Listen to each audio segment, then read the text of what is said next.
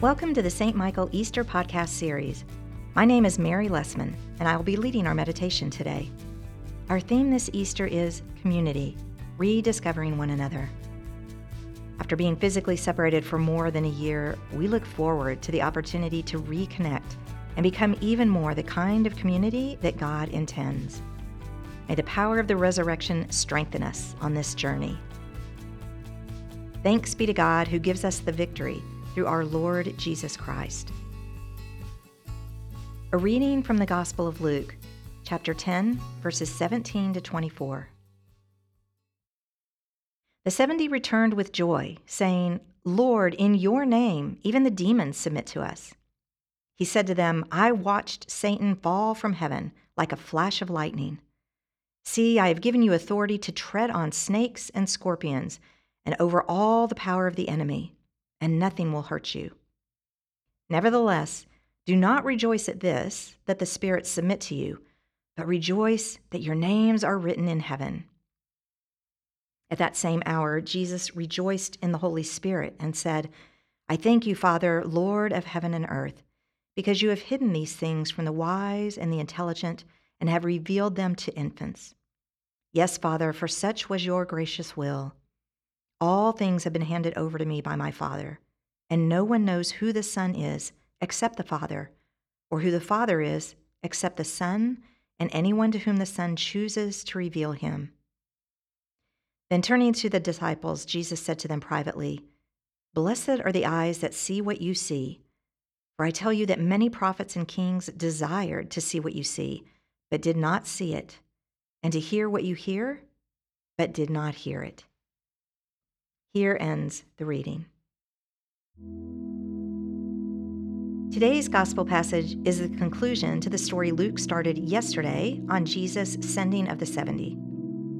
When we hear today's passage, our attention might go immediately to those things beyond our normal experience: the casting out of demons, the vision of Satan falling from heaven like lightning. Or we might be struck by Jesus' promise that the disciples will be able to tread on snakes and scorpions. Or maybe we sit up and take notice when Jesus speaks of names written in the book of heaven. But when I hear this story, the whole story, not just today's conclusion, two things stand out. First, the disciples go out in teams. And second, they are instructed to take nothing with them and must rely entirely upon the hospitality and generosity of others. The team part is consistent with other parts of the biblical witness. Earlier, Jesus sends out the 12, and they have a successful mission. Now he sends the 70, who likewise return in joy with stories to tell. After his resurrection, Jesus will give the Great Commission that all of us who are his followers would go before him and spread the good news to the ends of the earth. We see the beginning of this lived out in Acts, Luke's sequel. Jesus knows that plenty of folks will resist the gospel message, whether from fear or disbelief or self-interest. In his commissioning of the 70, Jesus says he is sending them out like lambs amidst the wolves, so he clearly expects this mission to be challenging. And so Jesus sends them out in pairs. When one falters, the other can help. When one is lost, the other can seek the way. When one is discouraged, the other can hold the faith for both of them for a while. And when the good news is received, they can celebrate together. That's what the community of believers does. We hold on to each other, console each other, encourage and embolden each other, and even at times believe for each other. This discipleship thing can be hard, but it's always easier with a companion. We are stronger when we stay together. We can forget this, that working with one another in community is not just preferred, but essential. Too often we view our faith and spirituality as private and independent. We live in a world that tells us it's up to us as individuals, that life is a zero-sum game and there's not enough for everyone, that we need to look out for ourselves and our loved ones first. Jesus reminds us that we find success only with and for each other. something just as true today as it was in his time. He also insists that the 70 take nothing with them. Nothing. This means they must rely on the generosity of others for everything.